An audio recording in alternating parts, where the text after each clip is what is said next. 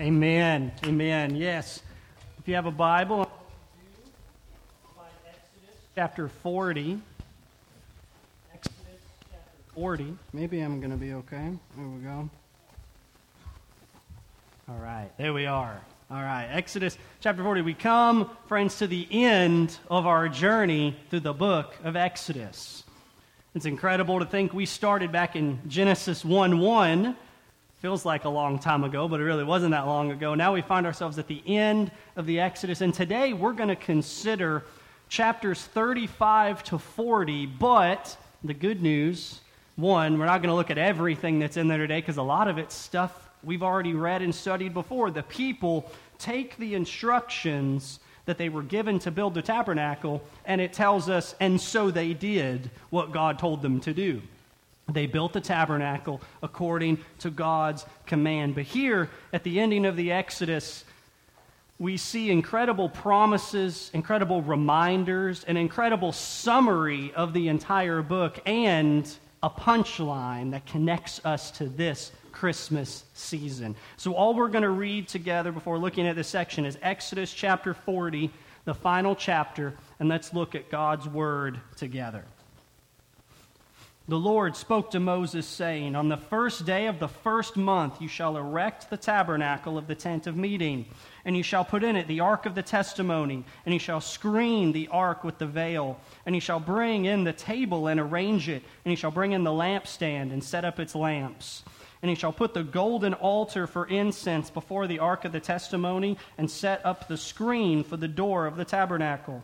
You shall set the altar of burnt offering before the door of the tabernacle of the tent of meeting, and place the basin between the tent of meeting and the altar, and put water in it.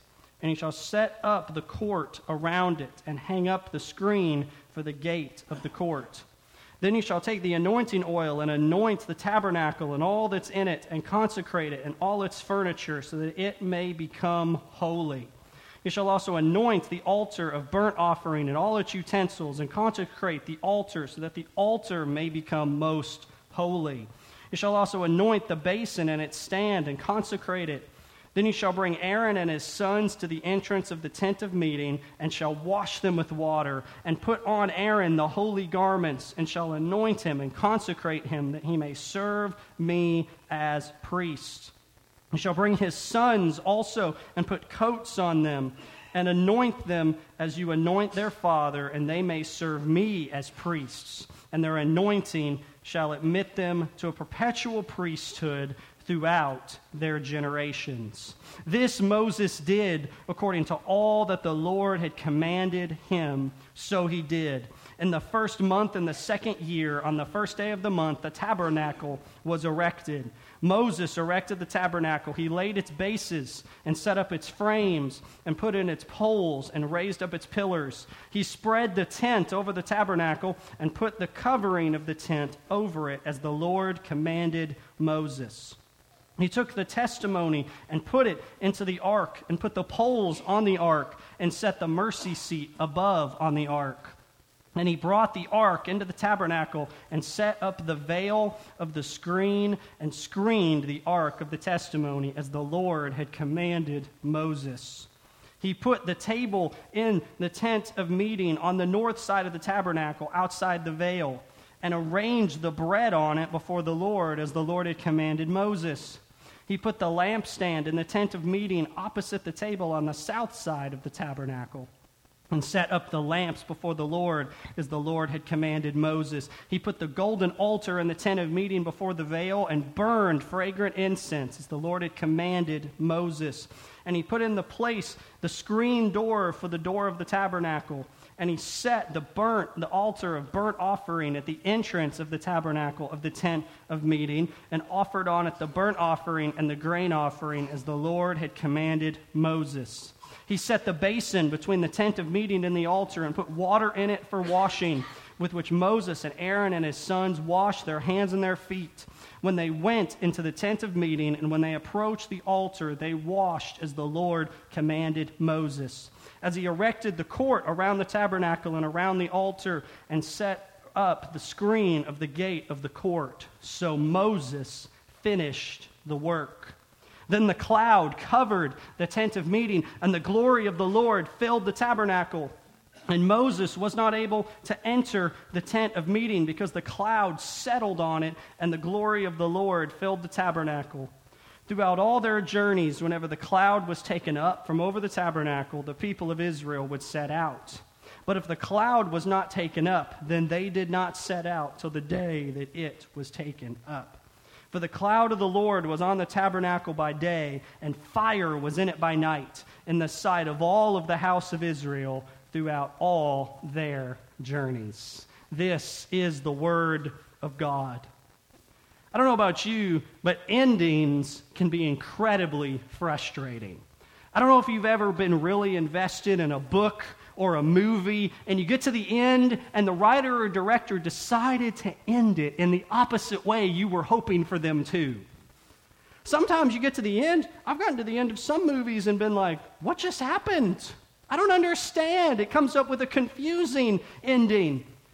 And all the stories we heard as a kid always ended with those words, and they lived happily ever after. Yet I come to realize very few stories actually end that way.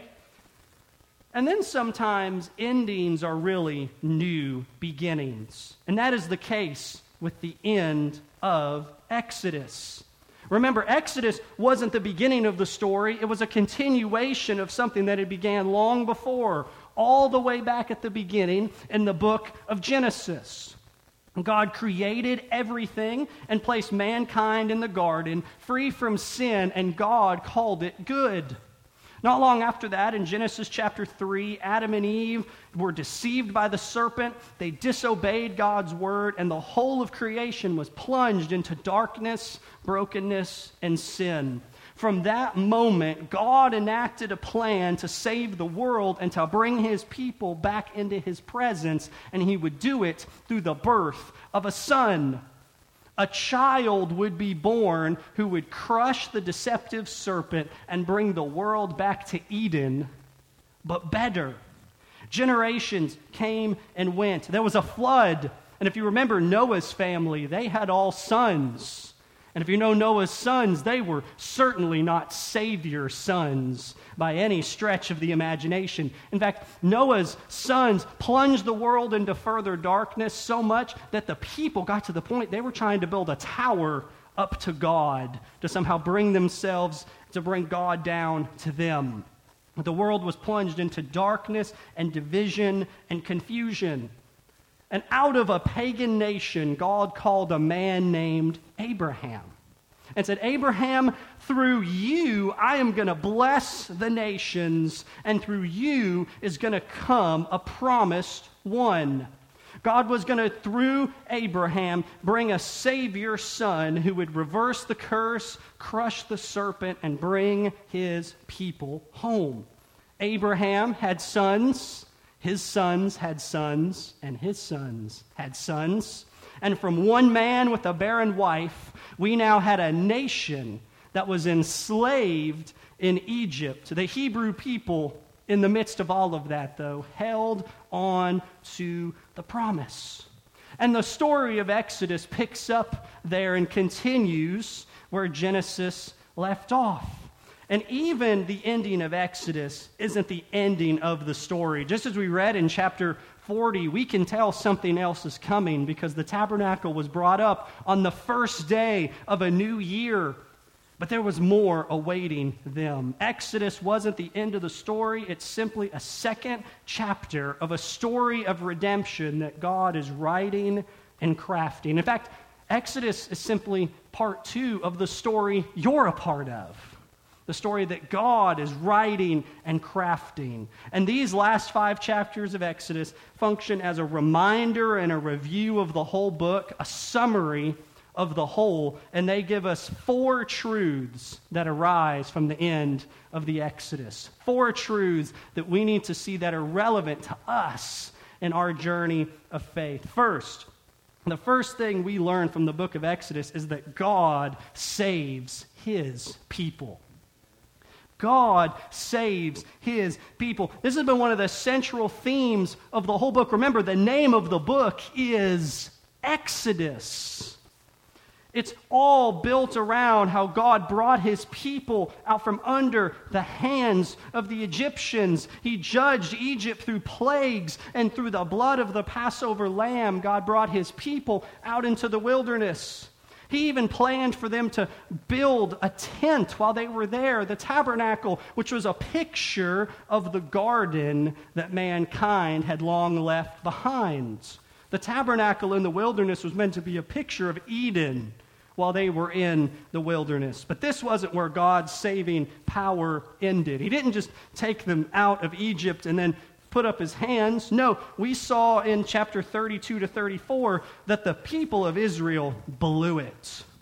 Right? Just as we think God saved them, they've got out of slavery, and they're going to enter into the promised land, they're going to have their tabernacle, and everything is good, the nation of Israel experienced a sort of second fall, like Adam and Eve did, right? They crafted this golden calf at the foot of Sinai. They jumped headlong into idolatry and indulged their every whim. And the second fall started with the same question, much like the first. Did God really say that we couldn't do this? One commentator put it profoundly, that with the golden calf incident, we saw that God could take the nation out of Egypt, but he hadn't taken Egypt out of the nation. They were still a rebellious people, still caught to the traditions and the slavery that they had lived in Egypt. And so God needed not just to save them externally, he needed to save them from themselves. And just as he did through the book of Exodus, he saved them through judgment. Plagues came on the people, but grace and mercy continued and carried them forward. God was glorified in salvation through judgment.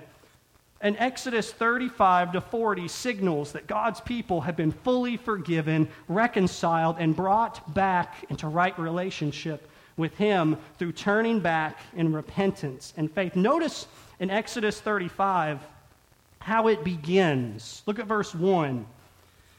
Exodus 35, verse 1. Moses assembled all the congregation of the people of Israel and said to them, "These are the things that the Lord has commanded you to do. 6 days' work shall be done, and on the seventh day you shall have a Sabbath of solemn rest, holy to the Lord.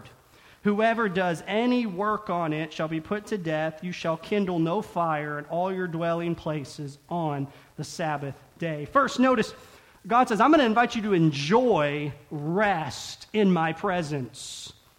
I'm going to have you enjoy perfect Sabbath communion with me, an imperfect picture of the rest that the people that Adam and Eve enjoyed in the garden. God still desires for them to enjoy a taste of this while they're in the garden.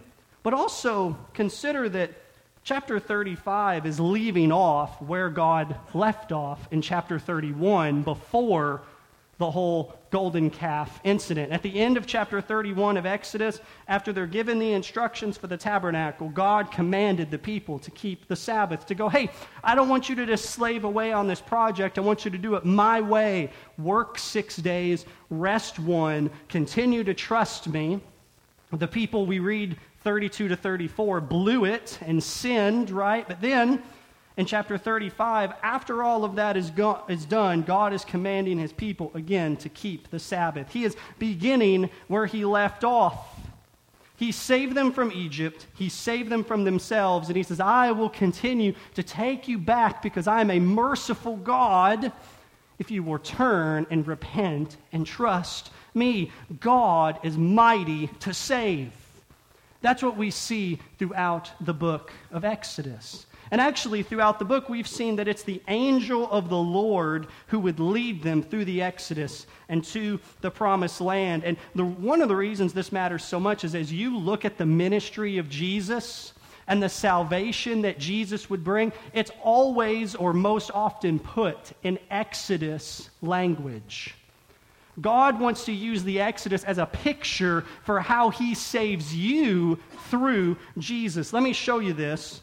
That Jesus, from his death through a virgin girl to his sinless life, to his death on the cross, to his resurrection from the dead, was bringing about a new exodus for a new people of God, that our God is still a God who saves. We see this as Mark opens his gospel. And you may be very familiar with how Matthew and Luke open their gospels, right? It's Christmas time. That's the section we read at Christmas. But Mark chapter 1 does something different. Look what he does. One, Mark is very straightforward. He says, the beginning of the gospel of Jesus Christ, the Son of God. No frills, no nothing, straight to the point. Then he says, as it was written in Isaiah the prophet, behold, I send my messenger before your face, who will prepare your way, and the voice of one crying in the wilderness, prepare the way of the Lord, make his paths straight. Mark begins by putting together the words of Isaiah, who was a major prophet, and the words of Malachi, who was a minor prophet. And in those days, if you were putting them together, you would summarize it with the name of the major prophet. And he was telling about how the Messiah was going to come, but that before he came, a messenger, an angel would come before him and prepare the way. Friends, remember in the Exodus, God would send an angel before them into the land and to help lead them through the wilderness. So God would send a messenger from the wilderness to prepare the way for the coming Messiah. This messenger was John the Baptist. Jesus was going to perform a new Exodus. During the transfiguration of Jesus, when he's shining on the mount with all of his glory and his three closest disciples are there, we read that two men made a guest appearance. Moses and Elijah. I want you to just imagine, you're there with Jesus, he's shining. All of a sudden, Moses and Elijah pop up there. I don't know how they knew what they looked like, but they just knew. And they spoke together about the work that Jesus would accomplish. And here's what they said. This is Luke chapter 9, verse 30 and 31.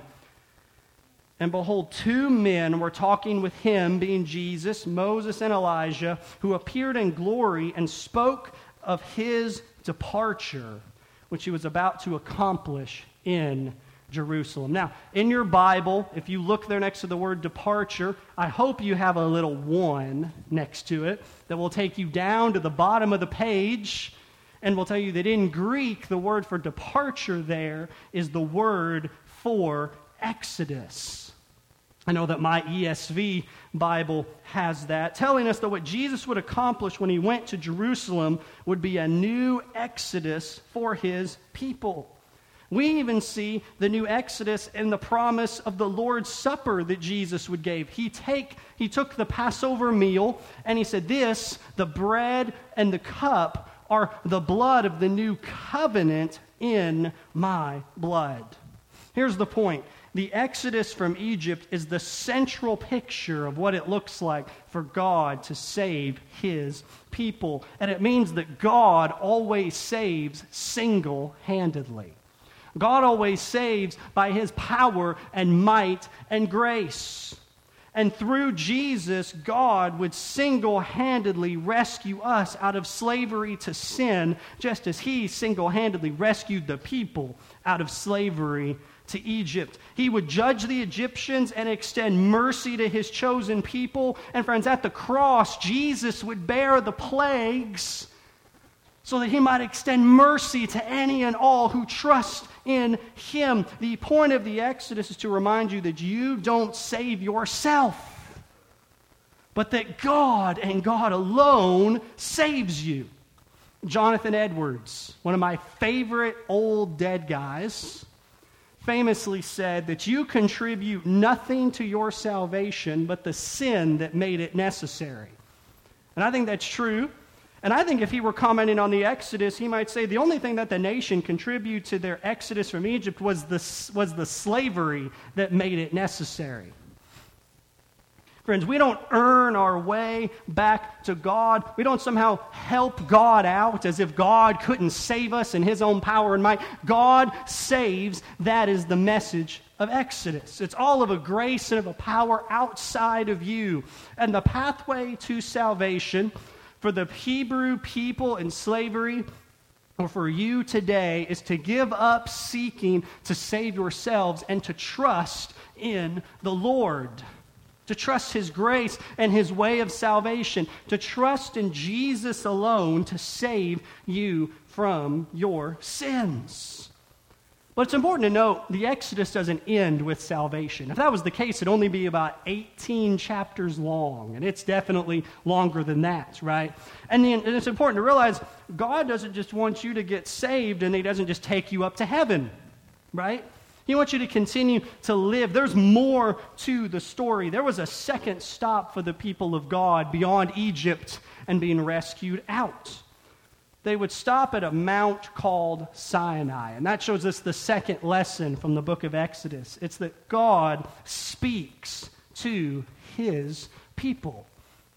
God saves His people, but God also speaks to His people. If one thing is clear, if you go home and read these 5 chapters, it is that God is a God who desires to instruct us in His will. He is a speaking God. Let me just give you one example of this.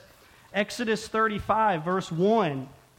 Moses assembled all the congregation of the people of Israel and said to them, "These are the things that the Lord has commanded you to do." Exodus 40 opened with the words, "The Lord spoke to Moses." The phrase, "as the Lord commanded them," appears somewhere around 25 times in these 5 chapters. God speaks to His people. Remember, He spoke to them from cloud and fire back in Exodus 20 and gave them the 10 Commandments. God spoke again in Exodus 21 to 23 and gave them the instructions for how they were to structure the nation of Israel. And God spoke again in Exodus 25 to 31 and in 35 to 40 about the religious ceremonies and the symbols and the building of the tabernacle among the people. Our God is not silent. We have a God who is very talkative. And His words were written down by Moses and have been copied forward for us to have and to hold and to study today. There's many times people may come to me, or you may hear it. People are like, "I just long for a word from the Lord," and yet they've got His book shut and on a shelf. Or they go, "No, Pastor, I don't mean that. I need to hear an audible word from the Lord." And I'm like, "Great, the Bible app will read to you." Friends, God has spoken, and His word has been written down and perfectly preserved for us through the power of the Spirit and His gracious sovereign hand. We do not often take advantage of this incredible blessing. Friends, not only do we have the Bible in our language, you've got tons of Bibles in your language. I don't know if you've ever scrolled through the Bible app. There's some of those translations. People are like, "What is this?" I'm like, "I don't even know. I don't even know what that is." And friends, we have a plethora of resources in order to understand the Bible at a level of depth that has never been possible before. And that doesn't mean just go and Google things and everything Google tells you is correct. You're going to find some kooks out there as well. But yet, in America today, and even in the seats and in the pews of churches in the buckle of the Bible Belt, biblical illiteracy is rampant. We must be word-centered people and get back to what God has said. To study and to know. We often will talk about how we want things to be biblical, but then when you talk to them about it, they really don't even know what is biblical. Have we ever thought about what it would be like if our God was silent? The deists of the past believed that God created the world, left it to spin according to laws of logic, and just sort of stepped out of the relationship. That God made us and then shuns relationship and communication with us. What would we know if God were silent? What would we be left with if God had never spoken or revealed Himself to us? And friends, the incredible thing is that God hasn't just spoken. He's spoken in several ways, and He speaks at several volumes. First, think about this. God spoke in the way He made the world. You know this. You can look at a painting or listen to a song, and you know that that person is communicating a message to you. And our God is an artist shouting through the world He made. And the message he's shouting is his divine power and his eternal nature. In other words, you can look out at the beautiful sunset that we'll have, and God is going, I'm here, and I'm great, and I'm holy, and I'm far beyond you.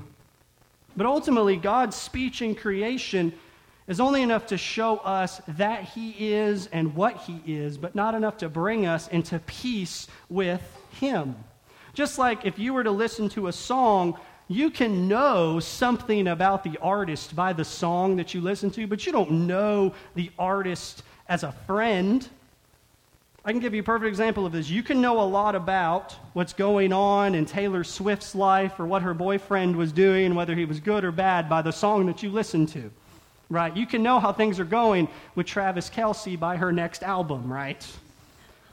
But friends, that doesn't mean you're friends with Taylor Swift, right? You would need to communicate directly with her and her communicate directly with you in order to have that sort of relationship. And so for us to come into communion with the living God, he has to speak to us, and we need to be willing listeners to hear and to receive what he has spoken, and we need to speak back to him in prayer. But thankfully, friends, God gives us a backstage pass into life with him. And we have a benefit that Moses and the nation of Israel didn't have. We've got the whole book. They didn't even have the whole book. We've got all God's word written through his apostles and his prophets for us to study and know. We have the God-breathed scripture, and we're told it's profitable for training, for teaching, for building up in righteousness, that we're going to be equipped for every good work. Friends, God has spoken, and that means that truth isn't subjective, just sort of left up to our own opinions. It's interesting, our culture will have very strong opinions about what's right and wrong, yet tell you in the next breath, well, truth is just subjective. You can't have it both ways. Others will say, well, truth, if God hasn't spoken, we're just left up to kind of live how we want. There's no accountability besides what other people think about us. And no wonder folks go and live however they want. And friends, God has spoken, which means we're not left without the ability to do what God has asked us to do. And that's the third message of the book of Exodus. God saves, God speaks, and third, God provides for his people. God saves, God speaks, and God provides for his people, not just through his word, but friends, God provided for the nation throughout their whole journey in the wilderness. Exodus chapter 16, you can go back and read it. God provided manna and quail for the people, but that continued beyond that chapter. I like to think he just had little Chick-fil-A chicken minis dropping out of the sky to take care of them, right? But we need to remember, that wasn't just a one-time thing. That happened throughout their sojourning in the land of Egypt. God was with them in the desert and on the mountaintop. He would never leave them nor forsake them, and that was clearly seen in the fact he would provide for them day after day after day. God provided quail sandwiches, but God also provided clear direction. A pillar of cloud by day and a pillar of fire by night. Look at the end of Exodus 40. Look at this. Verse 36. Throughout all their journeys, whenever the cloud was taken up from over the tabernacle, the people of Israel would set out. But if the cloud was not taken up, then they did not set out till the day it was taken up. For the cloud of the Lord was in the tabernacle by day, and fire was in it by night, in the sight of all the house of Israel throughout all their journeys. This cloud has been sort of a supporting actor throughout the book of Exodus. It's been everywhere. From the moment they stepped out of Egypt, the angel of the Lord, this pillar of cloud and fire, was leading them where they should go. God provided for his people and gave them a clear sign when to stay and when to go. And in one sense, I almost wish God would do this for me. I wish I'd step out of the house and God would just sort of drop a pillar and I could follow the pillar where I'm supposed to go that day. But to be honest, sometimes I wonder, would I actually do what the pillar had to say? When it scoots on by the Taco Bell that I know I don't need to have, would I still listen to it, or would I pull in and think that I know better than God does? My friends, I also want to say we have something better, because rather than the glory and the fire being outside of us, the Bible says God's put the glory and fire inside of us in the Holy Spirit. God is able to guide us by the Spirit and formed by His Word throughout all of life. But would we be willing to trust His provision and His guidance when it comes to us? God gave them food, God gave them direction while they were in the wilderness, but God did so much more than that. He provided everything they needed to do everything He called them to do. Just think about the incredible feat building the tabernacle was. Let me show you a picture of the tabernacle. Look something like this. Had all this gold in it. Friends, it would have been a huge task. And let me just show you what an incredible feat this was. Chapter 38, verse 21. Here's what we read. These are the records of the tabernacle of the testimony, as they were recorded at the commandment of Moses, the responsibility of the Levites, under the direction of Ithamar, the son of Aaron the priest. In other words, we get the full building records. What did it take to build it? Verse 22. Bezalel, the son of Uri, son of Ur, of the tribe of Judah, made all that the Lord commanded Moses, and with him was Oholiab, son of Ahisamach, of the tribe of Dan, an engraver and designer and embroiderer in blue and purple and scarlet yarn and fine twined linen. So we get to meet the contractors, these two guys we read about, chapter 31, Bezalel and Oholiab. Then look at this, verse 24. All the gold that was used for the work and the construction of the sanctuary, the gold from the offering, was 29 talents and 730 shekels by the shekel of the sanctuary. A talent was a measurement of about 75 pounds. So in other words, there was over 2,000 pounds of gold in the tabernacle. These people are in the middle of the desert. Look at verse 25. The silver from those of the congregation who were recorded as 100 talents and 1,775 shekels by the shekel of the sanctuary. Friends, that's over 7,000 pounds of silver. And we come to read that there were over 600,000 men alone in Israel, in this nation. Friends, the list goes on. This was an incredible project for the nation in the wilderness. And yes, they had the goods. They plundered from Egypt. But how could they accomplish this?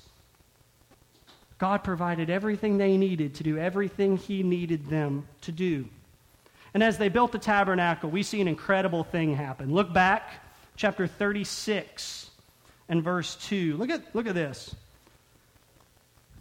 Chapter 36, verse 2. And Moses called Bezalel and Oholiab and every craftsman in whose mind the Lord had put skill, everyone whose heart stirred him up to come and do the work. And they received from Moses all the contribution that the people of Israel had brought for doing the work on the sanctuary. They still kept bringing him free will offerings every morning, so that all the craftsmen who were doing every sort of task on the sanctuary came, and each from the task that he was doing. So Moses gave command, and the word was proclaimed throughout the camp, let no man or woman do anything more for the contribution for the sanctuary. So the people were restrained from bringing, for the material they had was sufficient to do all the work and more.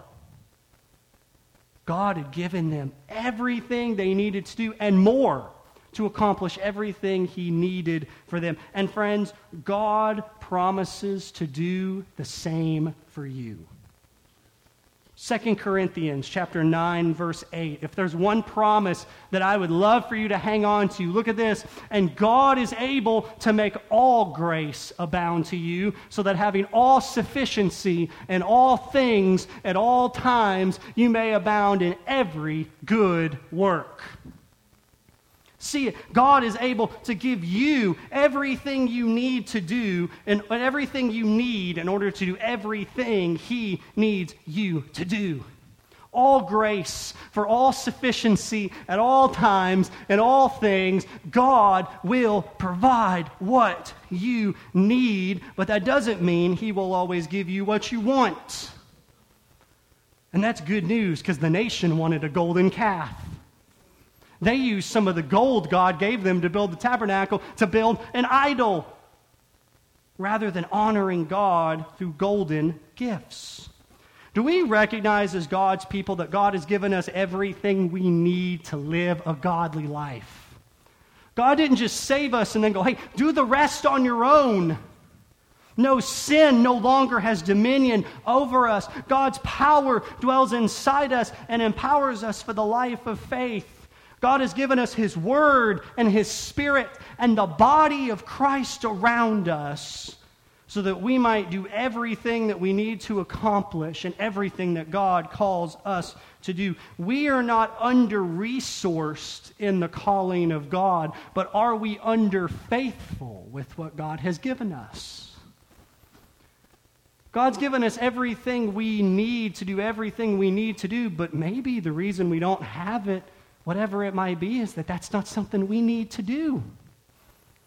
Are we equally prepared to do all God calls us to do? God provided for His people. That's one of the central messages of the book of Exodus. What He began, He would bring to completion. And that would mean bringing His people into His presence. And that brings us to the last point. God saves, God speaks, God provides, and God dwells with His people. Everything we've seen was for the purpose of God dwelling and living with His people. That's actually where the book of Exodus ends. It says Moses finished the work of the tabernacle, a sigh. And then we read verse 34. Then the cloud covered the tent of meeting, and the glory of the Lord filled the tabernacle. And Moses was not able to enter the tent of meeting because the cloud settled on it. And the glory of the Lord filled the tabernacle. Throughout all their journeys, whenever the cloud was taken up from over the tabernacle, the people of Israel would set out. But if the cloud was not taken up, then they did not set out till the day it was taken up. For the cloud of the Lord was on the tabernacle by day, and fire was in it by night, in the sight of all the house of Israel throughout all their journeys. Notice a couple things. First, notice the tabernacle is now called the tent of meeting. If you remember, while they were constructing the tabernacle, Moses sort of had to work at a mobile office, so to speak, right? He had another tent, a smaller tent, called the tent of meeting, that was placed outside the camp, far away from the people. But now the tabernacle has been finished. There's a new and better tent, and it's placed among His people. In fact, God descends in a cloud and fire in the sight of His people. He dwells again with them.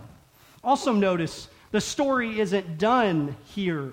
We read that Moses was not able to go into the tent because of the cloud. And this reminds us that Exodus isn't the end of the story. In fact, Moses by himself has 3 more books he wrote that are going to answer this question. How in the world can he enter into the tabernacle?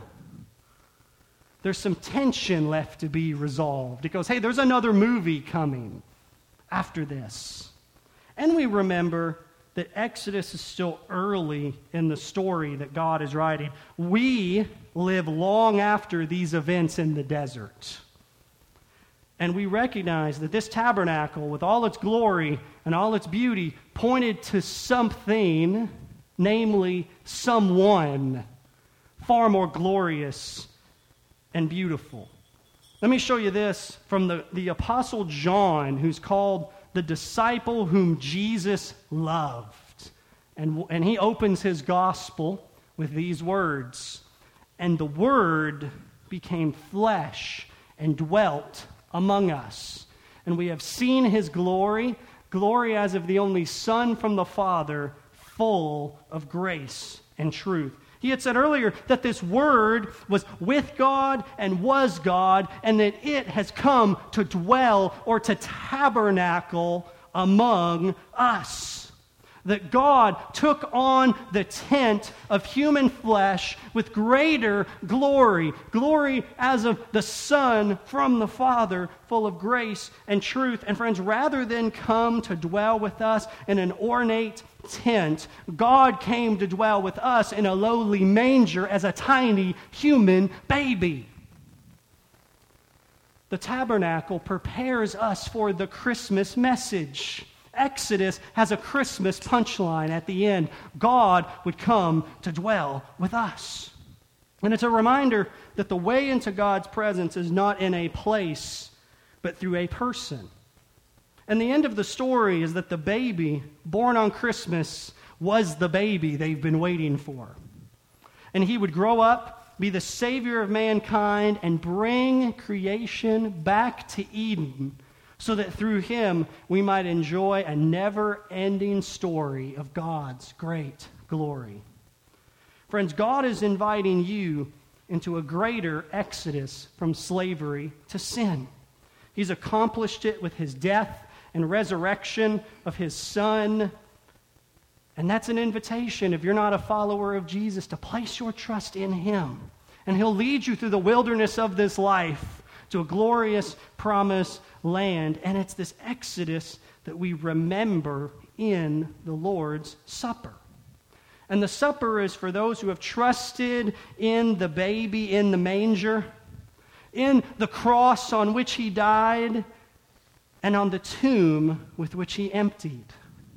If you're not a baptized follower of Christ, the supper is an invitation to trust Jesus. And I'd invite you to let the elements pass and to take this time to talk to God. He is ready and able to hear your cry and save you and meet you right where you are. But for those on the journey through the wilderness of this life, the new Exodus meal is here to encourage you onward, because a better Eden awaits. Let's pray and prepare our hearts to take the Lord's Supper together. Father in heaven, you have made incredible promises to us through the tabernacle. The tabernacle was not just a historical reality. It was not just a place where the people of God in the desert could meet with you. But God, it was a prophecy pointing forward toward a baby in the manger who would save us from our sins and would do a greater Exodus work in our hearts and in our lives. God, I pray that through this message, through your word, and through the supper, that anyone here today who is not trusting in you as their Lord and Master and Savior would do so. And that they would trust you to lead them all the way home back into your presence. But for those of us who are trusting you and walking with you, I pray that this meal and this word would encourage us to continue onward, empowered by the Spirit you provide and the word that you've spoken, knowing that what you have promised, that what you've begun, you will complete. And we ask that you'd be honored, and we pray this all in Jesus' name. Amen.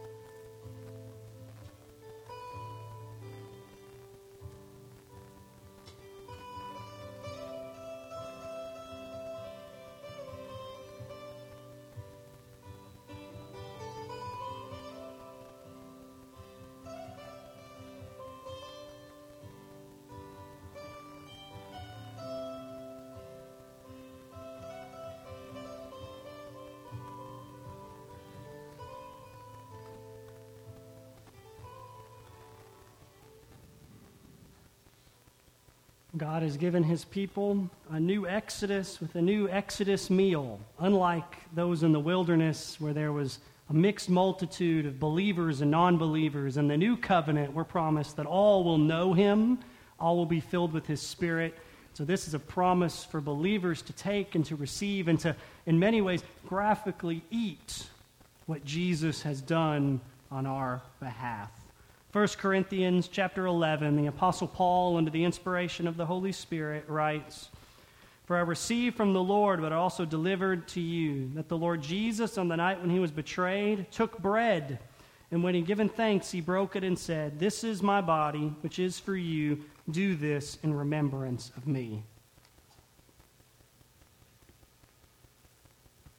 And in the same way, also he took the cup after supper, saying, "This cup is the new covenant in my blood. Do this as often as you drink it in remembrance of me. For as often as you eat this bread and you drink the cup, you proclaim the Lord's death until he comes." A second sermon, a second proclamation that what God has promised to do, he has assured through the giving of his Son on our behalf. What all the people in the Exodus generation were looking forward to and longed for has come in a baby in a manger, in a Savior on a cross, and in a tomb emptied by his resurrection power. And we head out today empowered by his Spirit, empowered by his promise for the road. Just as a note, we'll start our meeting at 11:20. That's 9 minutes from now for those who are staying for our meeting. But regardless, we go in his power, by his blessing. This from 2 Corinthians chapter 13, verse 14. "The grace of the Lord Jesus Christ and the love of God and the fellowship of the Holy Spirit be with you all." Amen.